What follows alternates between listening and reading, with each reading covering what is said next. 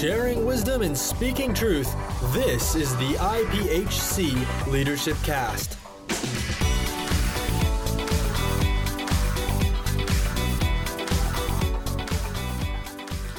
Hello and welcome to this episode of the IPHC Leadership Cast. I'm Garrett Magby, and today we're focusing, this is of course the Christmas holiday season, the observation of the time that our Lord and Savior Jesus was born into the world, and God sent His Son to bring the good news of salvation to the entire world and to die on the cross for our sins. So we understand this season. We want to talk a little bit more about it, and we're here with Seth Nix, who serves in quite a few different capacities throughout the IPHC. But Seth, I want you to kind of give us the good perspective of what all you do and your title and your position and what some of the work that God's put in your life currently is. So Seth, how are you doing?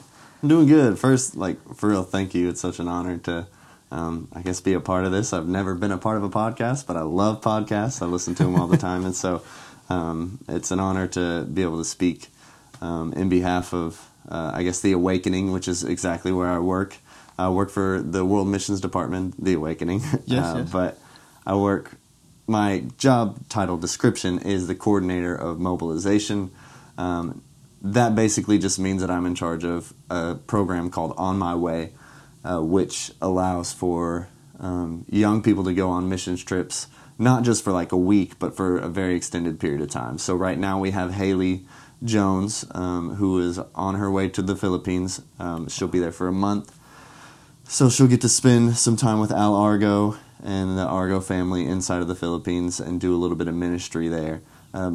This last summer we had 3 people go to South Sudan, another person go to Amsterdam, and so wow. I'm kind of overseeing just that whole aspect. I also work within my local church at Passion Church. Yes. I'm the head sound tech there, so I get to run sound and make everything too loud for a lot of people, so it's fun. That's awesome. And you yourself have actually been on quite a few different outreach and mission trips all over the world.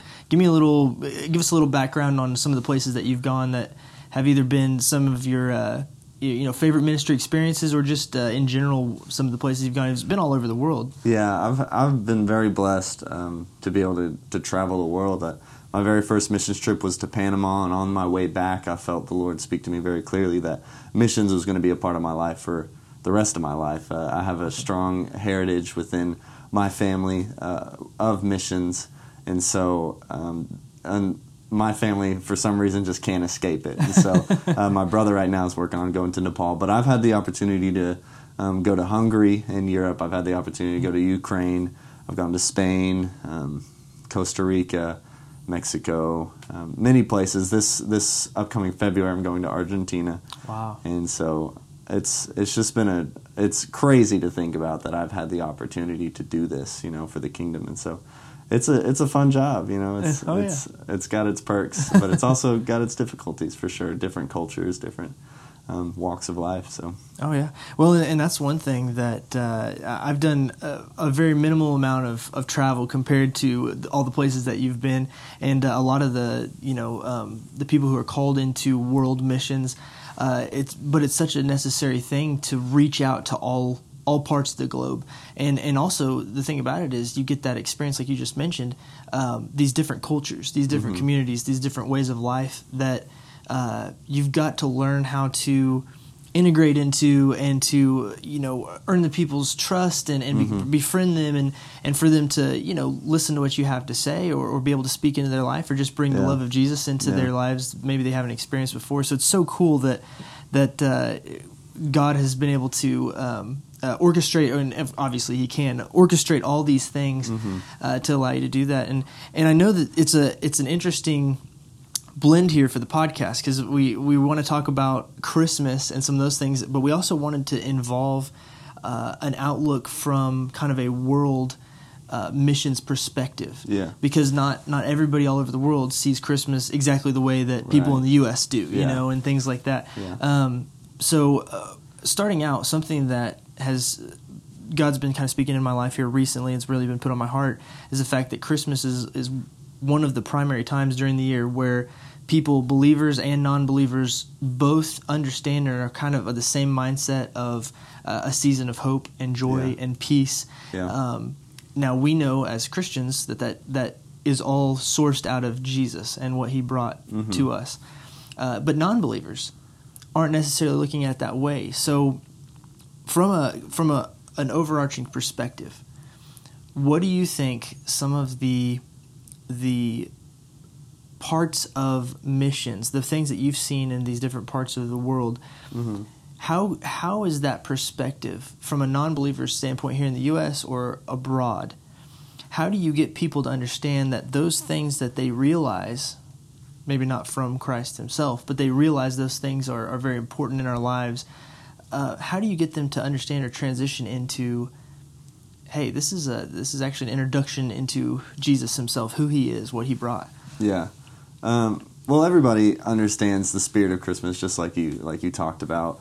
Living in the Bible Belt, we see it all the time in Oklahoma. Yeah. It's weird if you're not nice. It's weird if you're not kind, if you're not in the spirit of giving. And so Christians don't necessarily stand out during this time as far as the generosity of this time, because everybody is generous, and it's weird if you're not generous. But I'd say it's really important to notice your culture. So wherever you're at, you just got to kind of figure out what your culture is doing. So maybe a place outside of the Bible Belt doesn't really focus on generosity. Well, that is your ministry. That's kind of how you go about saying, hey, this is who Jesus is. Now here I feel like it's a little bit more difficult to translate generosity into who Jesus is, because I feel like everybody's generous. Right. So you have to kind of recognize your culture. And so how would we do it in the Bible? But like, how would we, portray Jesus here and get that to translate to a non-believer? Well, I think ultimately, not just being kind, but getting to know the person. Yeah. I had a friend come down into our office recently, and he talked about who looks like you. Whenever the disciplers followed Jesus, they began to look like Jesus, right? And that's obviously what a Christian is. It's a little Christ, somebody who is supposed to look like Jesus. Well, who looks like you as you follow Christ? Paul says, follow me as I follow Christ. Well, who looks like you? And so I would say to get somebody to look like you as you follow Christ is they literally have to follow you. They have to be around you. So it's not just a generosity of the wallet. It's not just a generosity of the tongue. Like, I'm not just speaking nice to somebody, but I'm generously giving my time. I'm giving my resources. I'm getting to know this person and not just give to them. Because this is, like I said, in the Bible Belt, it's a very giving mentality. But what am I doing to pull someone in and get to know them? Yes. Yeah. I have to give up my time. So I would say, especially here in the Bible Belt, not just translating generosity into Jesus, but translating our time, translating our life into Jesus. The Bible says to go and make disciples of all nations, teaching them to observe all the things that I have commanded you. Yes. Well, I believe that there's an importance on the word observe, because to observe something, you don't just come in and I teach it to you and then you leave.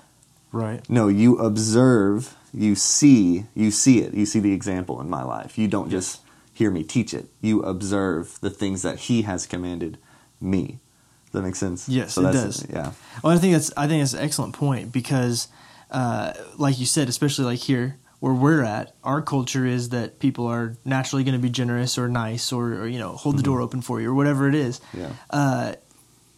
And that doesn't have the impact here that it would in a society where nobody holds the door open or nobody's really that nice or But here you make a great point. The investment of time into people's lives is the difference. Yeah. Because it's easy to be nice and give some money to a good cause or things like that, and then walk away and never be invested in that moment again. Whereas if you invest in that individual, I see what you're saying. It's a brilliant way to look at it. and the true way to look at it, because you really do want to show them the love of Christ in a way that is going to impact them or stand out from the rest. And we're called to as Scripture says, live in the world but not of the world. Right. So we're here, but we need to focus ourselves in that way and see how we can do that. I want to ask you, while we're focused on the birth of Christ in this season, how do we convince people, or not convince, but how do we introduce to people that, hey, it's not just, if you come into the church on Christmas Eve service, or if you come into the church because somebody invited you to a candlelight service or whatever it is, you don't have to. It doesn't have to stop during Christmas season. Come back into the doors next week, and the week after that, and the week after that. Come all year long. Experience this the entire time, not just this portion of the year. Yeah. Yeah, that's I think a question that's plaguing the church right now, how do you get somebody to come into the church and stay? That's questions that analysts have tried to answer for I don't know how long, probably longer than I've been alive, but no, it's definitely a problem within this time period specifically. But I think there's almost too much of a focus on keeping. And I'll explain it this way. I heard a story of Chick-fil-A, the manager or the guy who started it. I can't remember his name. Truett Cathy. Yeah, Cathy. Yeah. Well, he was in a meeting, and at this time, a bunch of chicken places were popping up, like all over where they were at, and so they were all competitive. But while they were sitting in a meeting, everybody was saying, we need to get bigger. How are we going to get bigger? And they said in this meeting, he stopped it and he said, no, let's stop talking about how to get bigger. Let's start talking about how to get better. And so I think that we can take that within our churches. Let's stop talking about how we can just keep these people so we can get bigger. Let's start talking about how can we truly reach the needs of this person. And that comes down to sacrificing your time, to being generous with your time. And that's not just on the pastor. It's on the body, because it's not just let's have somebody come in and have the pastor's message be so great that they want to stay. No, when somebody walks into your doors, they are openly saying, man, I want to figure out who Jesus is. Yeah. Well, Jesus can be seen in you and me, not just the pastor. Yeah. And so that means, hey, do you want to come over for lunch? I'd love to have you for lunch. Yeah. Hey, do you want to go out to Starbucks? Love to go to Starbucks with you. It's that aspect of getting so close to them that when their heart breaks, your heart breaks. Yeah. And a lot of people, but that takes time, and a lot of people don't want to take that time, because it's not just keeping them inside our doors; it's bringing them into the kingdom. Yeah, it's bringing them to the family of Christ that we all love to be a part of. And so, Francis Chan told a story about a boy who gave up being a part of a gang, and he became baptized. And Francis Chan finds out a little bit later that this boy had left his church, and he runs into him at the store. And he says, "Hey, how come you haven't come back?" And he said, "Well, honestly, I thought that being baptized would mean that I would be a part of a gang, like I'd be a part of a family. But it wasn't like that. It wasn't like I was a part of a family." Wow. And so, yeah, I know. And he's saying like when I was a part of a gang, I was a part of a family. Yeah. Is a gang a better church than a family? So what are we doing in our churches to create a family, not just people that come and sit there, but where is the family at? Yes, yeah. And so I would say quit focusing on the numbers, quit focusing on all these things, and start focusing on family. How can we make this a safe place? How can we make this a place where I'm vulnerable as the pastor? Like, yes. This is what I struggle with, and this is what, right. These are the things that hurt me or whatever, but instead we almost provide like an atmosphere of this is excellence and this is perfection.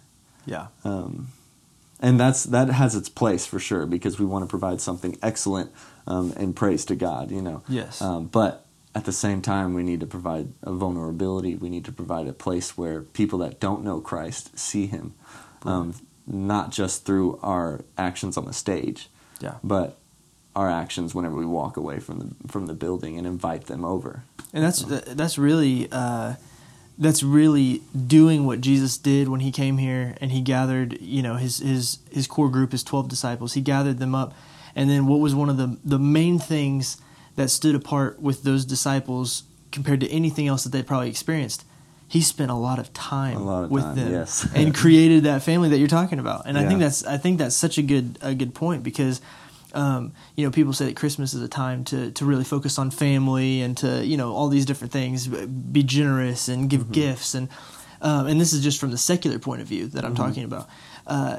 But in the Christian body, it's the same thing. Focus on family, but our family is a little bit different than your the world's viewpoint of family. They look at blood, as family. Yeah. And that is true. It's the same for us, but also our family goes beyond that. Our family is the entire body. Right, absolutely. And so, I'm called, like Acts chapter 2, I think it's 2 or 3, don't quote me on it, but where they will literally give up their homes. They'll sell everything they have to help someone. Well, we don't see that as much today, for sure, because that's the, like Acts chapter 2, that's their family. Like I would do that for my brother. I'd do whatever I can. If he was in a tough situation, I would try financially to help him, or whatever I could do. Right. And so that's where it needs to be within our church, for sure.